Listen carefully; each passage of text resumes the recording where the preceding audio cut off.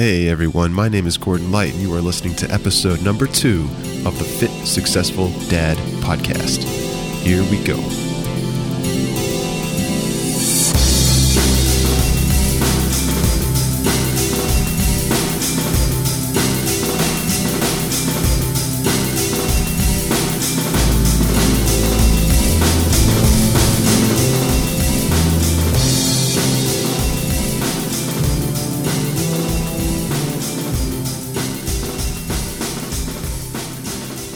Hey everyone, welcome one more time to episode number 2 of the Fit Successful Dad podcast. I am your host. My name is Gordon Light, and today you guys are going to be hearing the very first interview on the Fit Successful Dad podcast, and it is with an amazing woman. Her name is Amanda Dixon. Amanda is a mother of 2. She has a 3-year-old boy and a 1-year-old girl, and she has built and continues to run a brand called Baby Love. Now, Baby Love is a unique baby products company whose, I'll say, overall mission is to create a parenting mentorship group, and that's kind of an end game goal of theirs. Initially, right now, it is currently very product focused, and you can find all of their products right now on babyloveusa.com. And her main product line, which you can go on and check out, is a solution that to a problem that Amanda had with her first child. And she was going to talk about it in the interview, and I'll let her explain all the details. But that was her big launching point. So, essentially Amanda had an issue, a problem, a pain point in her life, and she created a product to fix the problem. And from there, she went on to introduce other things around that solution, around that product. And over time, she created a brand. Now, this brand is something that she uses to generate money today. Now, you'll hear kind of how she got into that and how it relates to her working full-time at a regular job, which she no longer does, and what her future plans are. But this working mother took an idea and turned that idea into a brand and found a way to invest in that brand, both time and money, while not neglecting anything at home, and continues to be a rock star mom. And she has these lofty goals, of which I'm very confident she's going to meet. And she's just absolutely killing it. She's very inspiring, very motivating individual. And she's going to talk about how she uses the Amazon.com platform she used it to build her business and get her brand up off the ground and build an audience and a customer base, and how she continues to leverage that to this day. But also she's going to talk about how that's not going to be her future flagship platform to have her brand sitting on, right? She plans on branching out from that and standing on her own 2 feet. And again, I have the utmost confidence that she is going to be able to do that. Now, before I transition over, I want to let you know that the audio clarity is not as crystal clear as I was hoping on her end, and this is due to some technical limitations in her hardware setup, and that's okay because I think that there's a lot of excellent takeaways here from this interview, especially if you're a person that's looking to branch out and create a brand or something, and maybe you're wondering how another working parent has been able to do that and build it into something as big as Amanda has built Baby Love into. Okay, having all of that said, allow me to now introduce to you Amanda Dixon.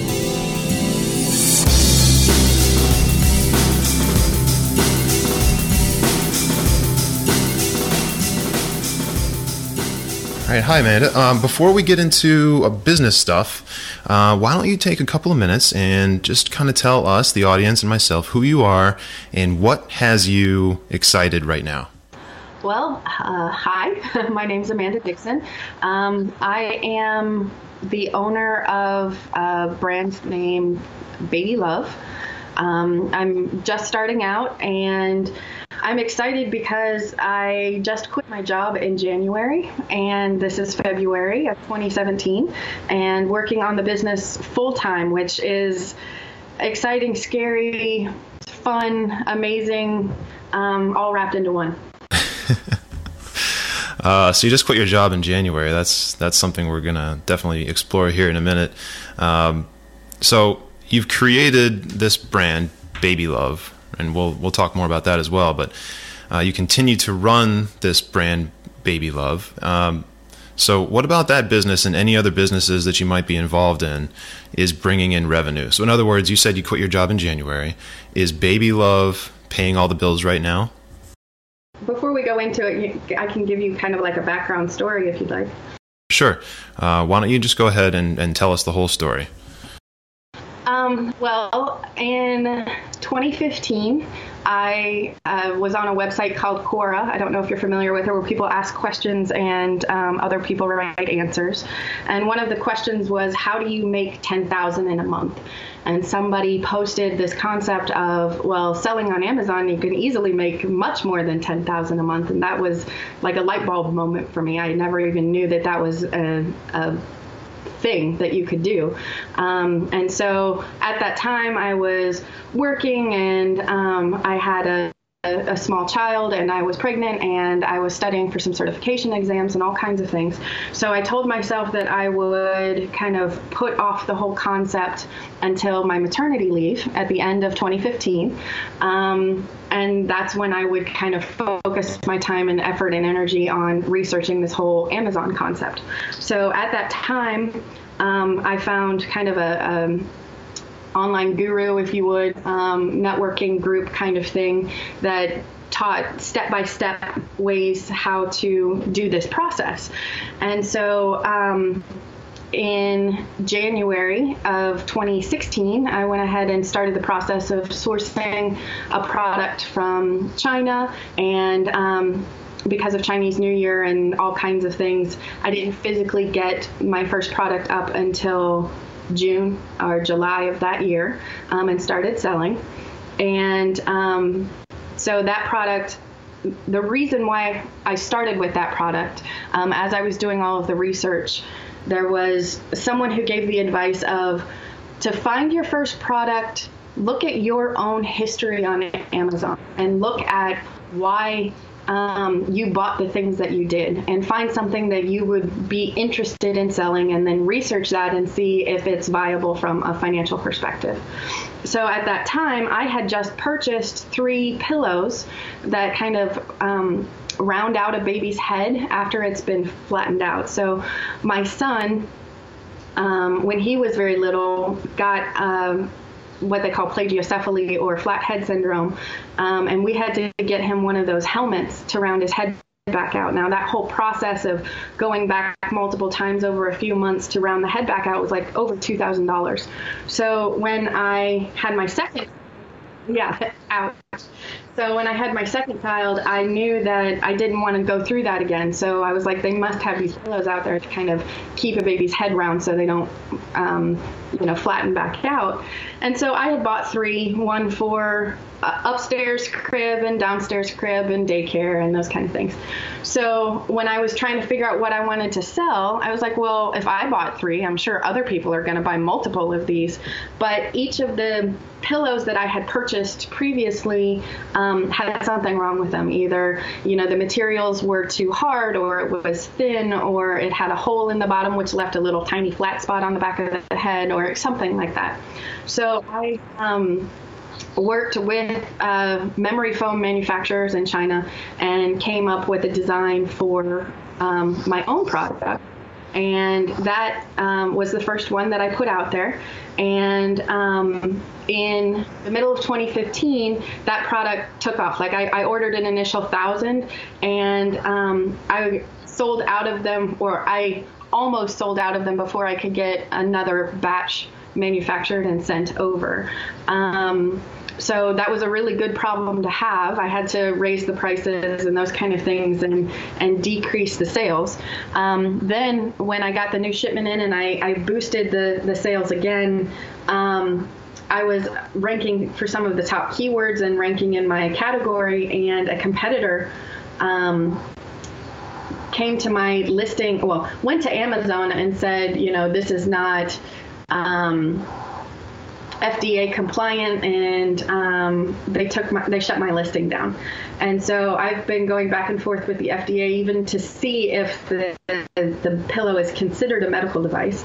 And around the Thanksgiving timeframe, I went ahead and made some tweaks to my listing and switched categories and did a number of different things, and sales skyrocketed from Thanksgiving. Actually, I did less in the December timeframe than I did in the January timeframe. So, a baby pillow is something that people need on a regular basis, but it's not something that they really want to buy as a gift for Christmas.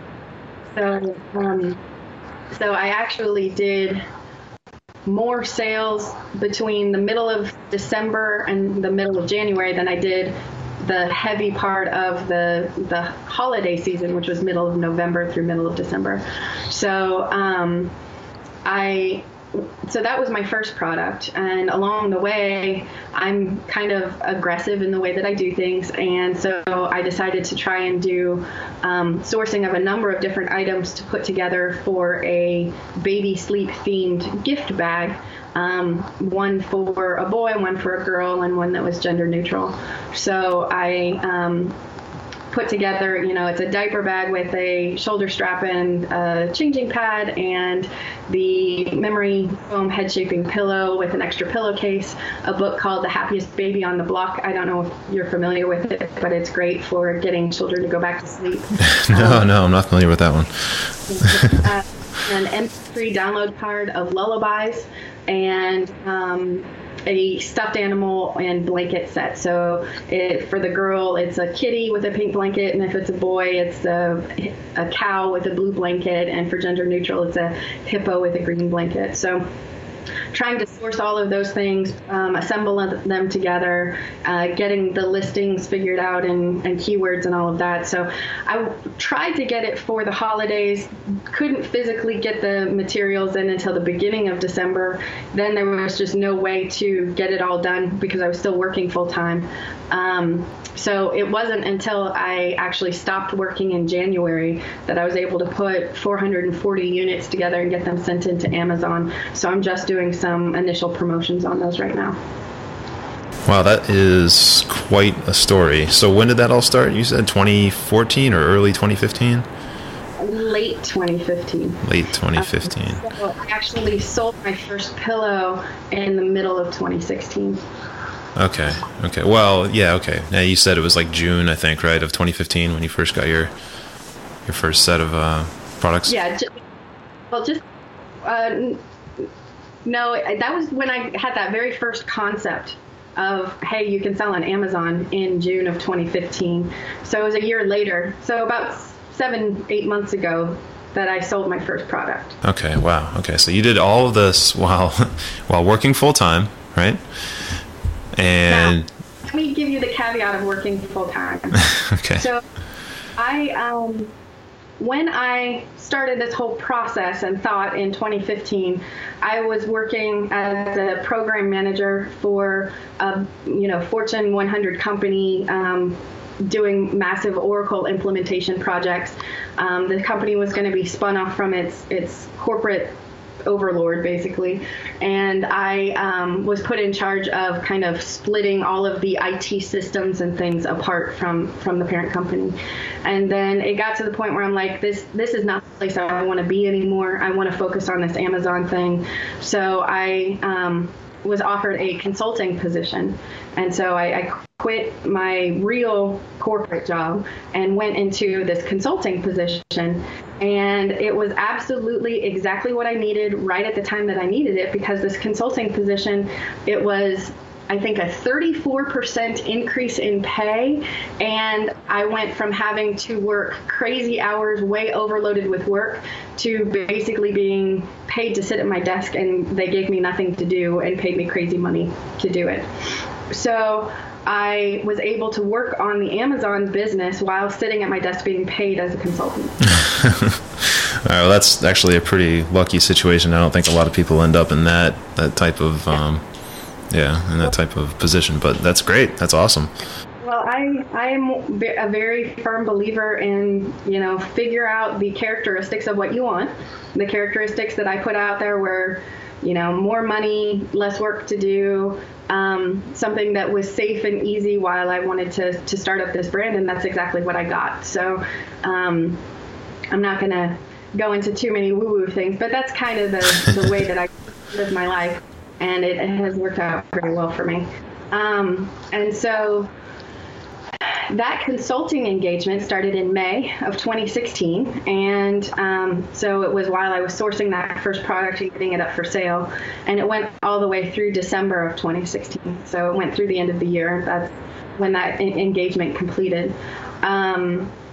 So in January, I was still full-time salaried with my consulting firm, and they were working to deploy me to another client when I decided, this is not what I want to do. I definitely don't want to go to a new client engagement because, they'll actually expect me to work and pay me to do. So I decided to say, no, I'm not going to do that anymore. But the business isn't quite big enough to support the family. So what I was able to do was liquidate some savings, and that should support my family for the next year. So throughout 2017, and my goal is by the end of 2017 for the business to be large enough to comfortably support itself and my family. That is outstanding. So are you taking then, if you've liquidated some assets and you have all this extra cash to support everything, are you taking all of the sales revenue from Baby Love and kind of reinvesting that back in to scale it? Yes. Yes. Okay. So you're actually not taking a paycheck out of that company yet. Correct. Wow. Okay. Cool. That's quite a story. Seriously, Amanda, that's great. That's very inspiring. I think a lot of people will get a ton of value out of hearing that. The consulting thing at the end, I won't say that was luck of the draw, but not everyone comes across that opportunity. That's really great. But even though you weren't working necessarily 8, 9, 10 hours a day at that job, you still had to be at a desk and be available, right? You still have someone you had to communicate with. I can tell you there's another component to this, and I assume most entrepreneurs are this way. I don't know how true this statement will be, but for me, I can do much more than your average Joe. So what they were giving me to do, I had stuff to do, and I had meetings to go to, and I had deliverables, and I completed those deliverables, but it was a drop in the bucket compared to what I used to and what I was capable of. So I was able to get done what they wanted me to do in a short period of time, and then spend the rest of the time working. Now, the place where I was government and high bureaucracy, and a lot of the people who work there on a regular basis said that their normal full-time employees would be given 20 hours of work a week and be sitting there for 40. So it depends, that's not the way it was at all in my previous corporate position. So the government component to it definitely helped. So when I say they were paying me to sit at a desk and do nothing, it wasn't literal. Sure. I was doing. But at the same time, my capacity, which I've recognized more and more as I've been focusing on my business full time, is very high, and so there's quite a bit that I can get done in a short period of time and really move that needle. So. Yeah, that's great. So like I was saying, which you completely explained in detail, is that even though you weren't being taxed 8, 9, 10 hours a day, you still had to be there. You still had things to do. You still have emails to answer, meetings to go to, people to interface with, and all of that definitely requires brain power, and that brain power absolutely is being siphoned away from what you really want to focus on, which is Baby Love, right? So that's incredible story. What would you say was the hardest part out of that entire picture and landscape you just painted for us? What was the hardest part about getting that brand up and off the ground? Well, so the physical putting together of inventory seemed to be the hardest part. So when I was still working full time, I couldn't. So the way I've structured my day now and before, I really didn't change the structure that much. It's just instead of me going to a job, I stay home and I work from my home office. But my evenings and my weekends are for my family, and they're for my kids and my husband and my house and those kind of things. And so I don't, they really don't see that big of a difference, but it's just where I shift and I focus my time. So when I was still working full time and I had to put these gift bags together, which it took, when I was really chugging along and I had everything prepped and ready, it took 3 minutes to put together one piece. And so wow. And that first batch was, what did you say, 450? Yeah, 440, yeah. And so it took a long time. Now, that's just the putting together is one thing. It's that getting everything prepped and ready, because I had to cut ribbons and print labels and, just all kinds of stuff. And so I was completely unable to do any of that while I was working full time. And then when I stopped, it took me a good week and a half of 8 hours a day just to get that done. So it's this physical stuff of the physical products. Like another thing is I've got this pillow. Well, I've got extra pillowcases, and I don't sell very many pillowcases, even though I give a coupon to people. So what I decided to do was to bundle, here's your pillow that has its original pillowcase, and then bundle it with an extra pillowcase. So I physically put all that together yesterday and sent 120 of those into Amazon. So it's really, that's the hardest part for me.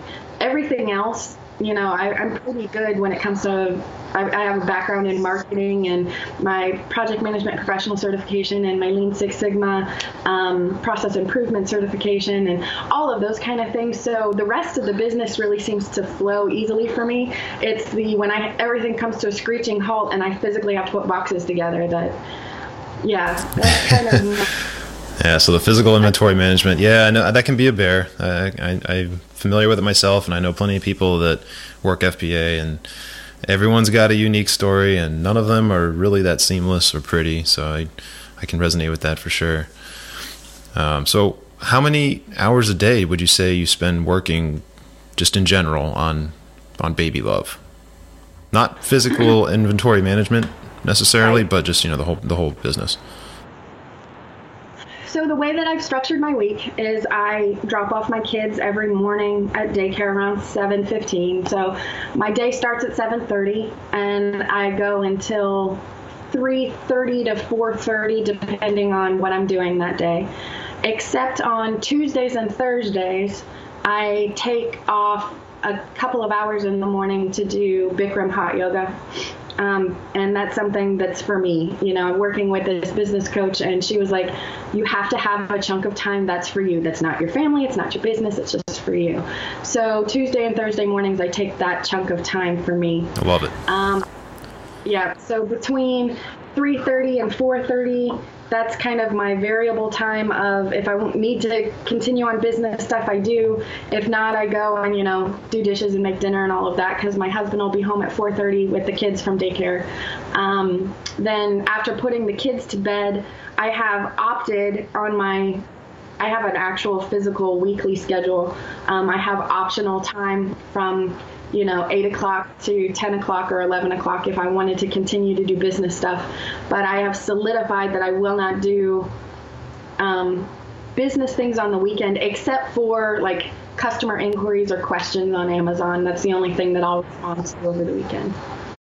Right. Yeah. No, I subscribe to that as well. And as a parent, it's, if you want to stay involved, and I think anyone listening to this and anyone that I'll probably be interviewing is heavily focused on that family aspect. So that doesn't necessarily mean weekends off, but making time for family is absolutely critical. And again, I think everyone can kind of resonate with that. So I appreciate that. I respect that. I think that's an excellent approach.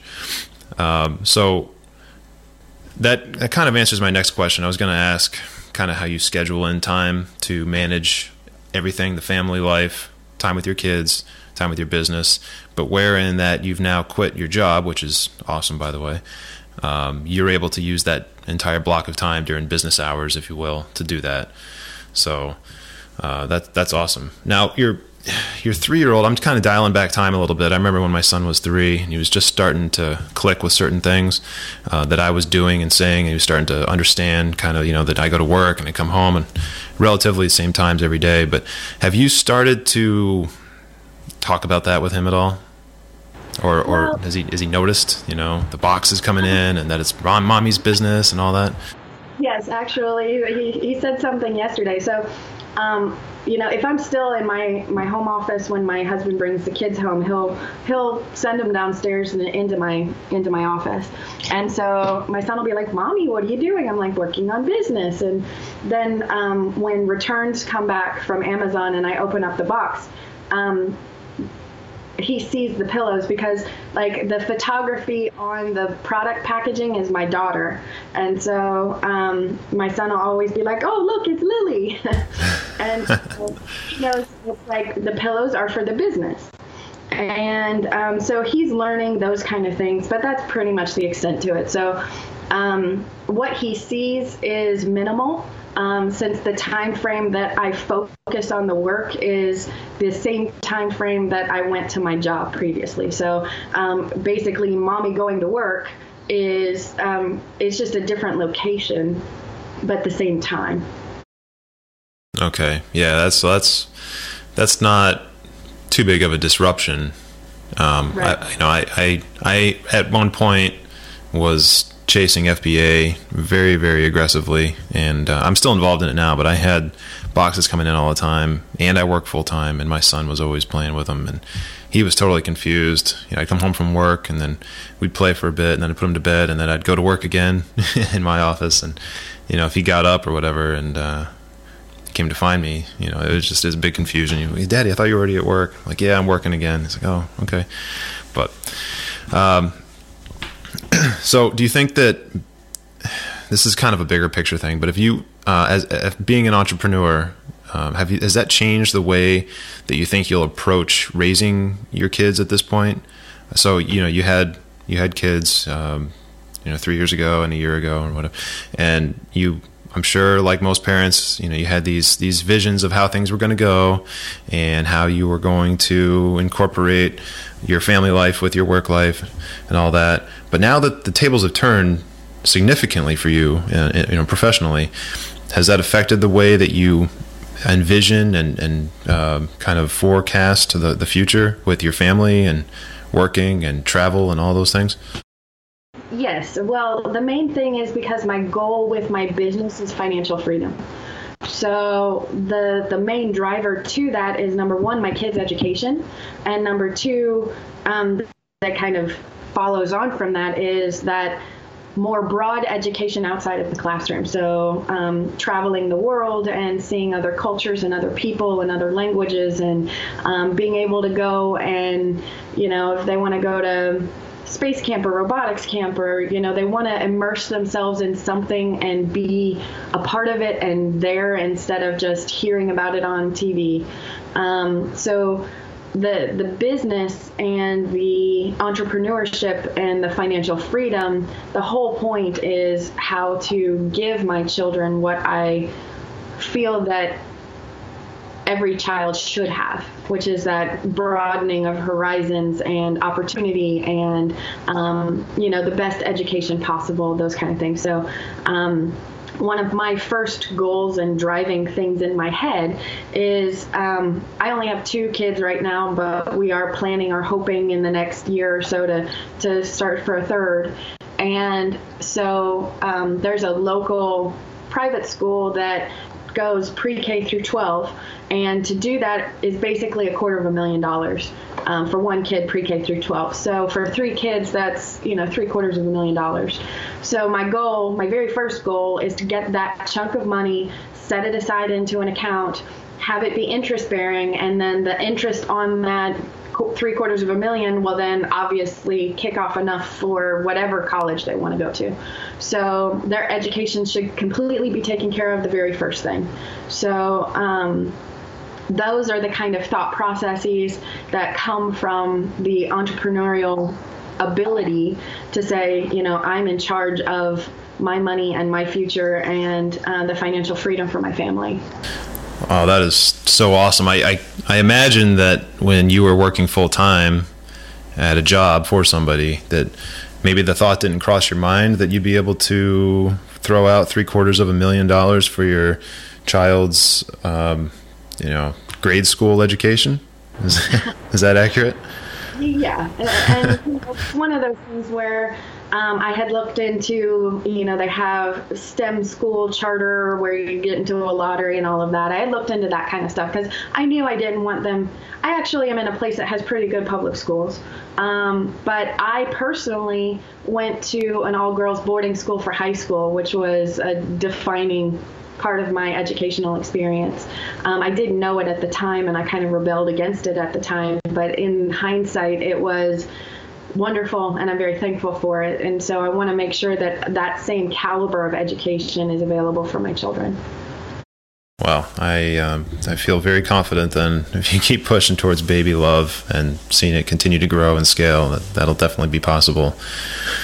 So I have one last question. It's a little bit more of a broad question, right? But I think that it's going to inspire and motivate a lot of the entrepreneurial focused parents out there. And if you were standing at a podium right now in front of a ballroom or a function hall full of parents, okay?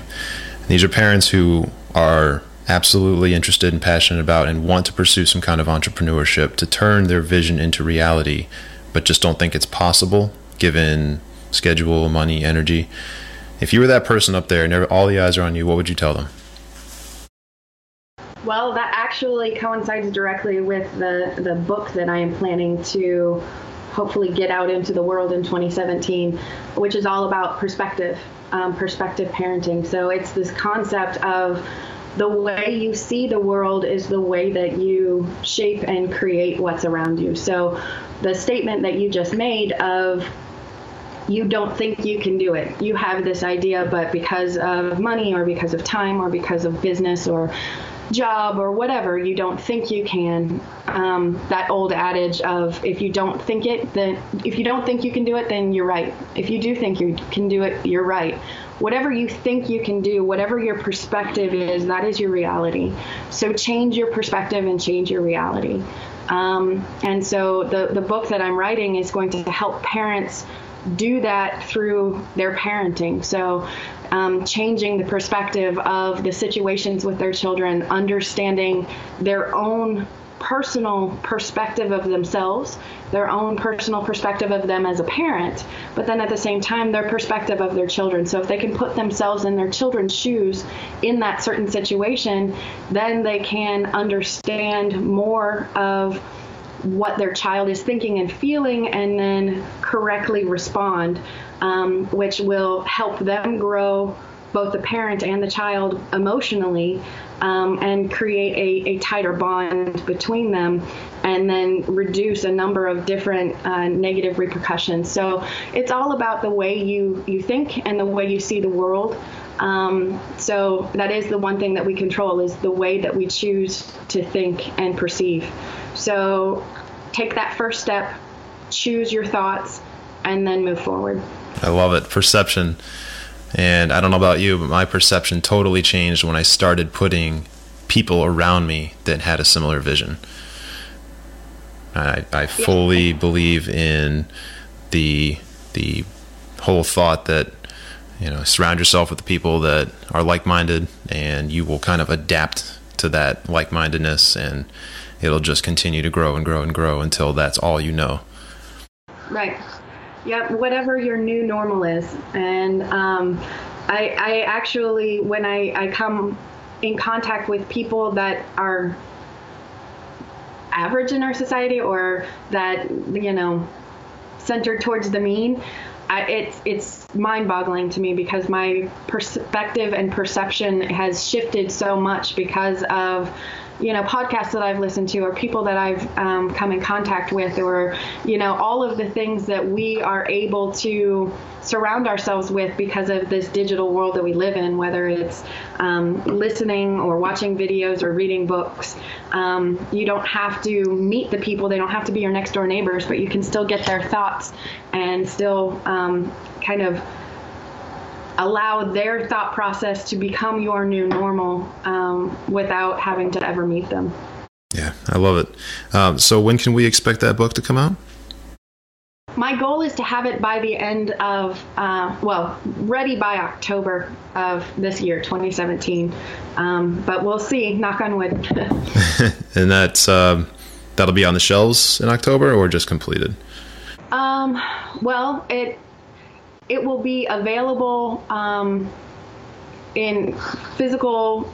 Well, when you say on the shelves, I don't know if it'll physically go to bookstores or not, but it'll be available through my website and other things. But we'll see. The sky's the limit. Yeah, that's fair enough. It's only February, so you never know what could happen. And what is the title of it? Perspective Parenting. Perspective Parenting. Love it. Perfect title, and it fits the content beautifully. Okay, well, listen, Amanda, that is actually going to wrap it up. How can the audience go ahead and get in touch with you about Baby Love and all the other things that you're doing and your book, Perspective Parenting? Well, everything is on my website, or once it's available, will be on my website, which is babyloveusa.com. And then my email is just info at babyloveusa.com. Okay. And those two things will be in the show notes. And also, do you have a social media presence that you want anyone to follow? Well, this is a work in progress. Everything is new. If you want to be one of the first people in my audience, I'll be starting to really focus on all of that next week, starting Monday. Today's Friday. Oh, that's fantastic. Yeah, no, this will give people an opportunity to watch your whole progression from the ground up, essentially ground up. That's great. Awesome. Well, hey, thank you so much for letting me interview, and good luck with everything. And when that book comes out in October, I'd love to have you back on and talk about it. Great. Sounds great. All right. Have a good one, Amanda. Thanks again. What did you guys think of that conversation with Amanda Dixon, the owner of Baby Love? She's such a fantastic human being. I loved having that conversation with her. She's very personable and very inspiring, very, very motivating, and honestly had me really considering what my financial why was. Now, normally I'm not driven by anything financial, and I want to be clear, based on the conversation I had with her on and off air, that when she says she's driven a little bit by that looming $750,000, $750,000 figure to put her kids through school, it's not that she's pushing her company to the point where she has that much money. Like, that's not her only goal, but that is kind of her why, and her why is really her children and her children's education. And so the subcomponent of running your own shop is that you can achieve financial freedom, and her financial freedom is going to allow her, our plan is to allow her financial freedom to permit her, I guess is the right way to say it, to store away that kind of money in order to fund her children's education. So in a roundabout way, there is a financial component to her motivation, but it's really not just to get more money to buy more stuff, like cars or whatever. It's a really, really, really good reason, I think, and very fitting for a guest of the Fit Successful Dad podcast. And once again, it's not impossible if you have a vision or a dream of any kind that involves creating something, creating your own path, and there's not this constraint of having children that take your time and your money. There's not a constraint that is cast by that will hold you back from achieving all the things that you want to achieve. It's very important that you understand that, and Amanda is just the first of many people who I'll have on the show who will demonstrate just how possible it is to create what you want to create and become who you want to become. So everyone, once again, thank you so much for joining me on the Fit Successful Dad podcast. Once again, my name is Gordon Light, and if you got value out of this show, please go ahead and share it with somebody else in your circle who you think might also get value out of it. And if you have an opportunity and would like to, please go ahead and check out our website, fitsuccessfuldad.com. There's a lot of cool stuff up there now, and a cool new worksheet that I just added to the blog about something that I'll talk about soon here on the podcast called micro sprinting. And it's a cool little productivity scheduling technique that I use to get a ton of work done in a very small window of time, and I sprinkle those periodically throughout the week. And that's how I ensure I take that small step every single day to move the needle forward, as they say. And you can do it too. Just go up there and check out the latest blog post and download the free, it's totally free, worksheet to identify your ideal microsprint duration and how to integrate that into your very, very busy schedule. So that's it, guys. Thanks again. Appreciate it. Take care, and I will talk to you on the next episode.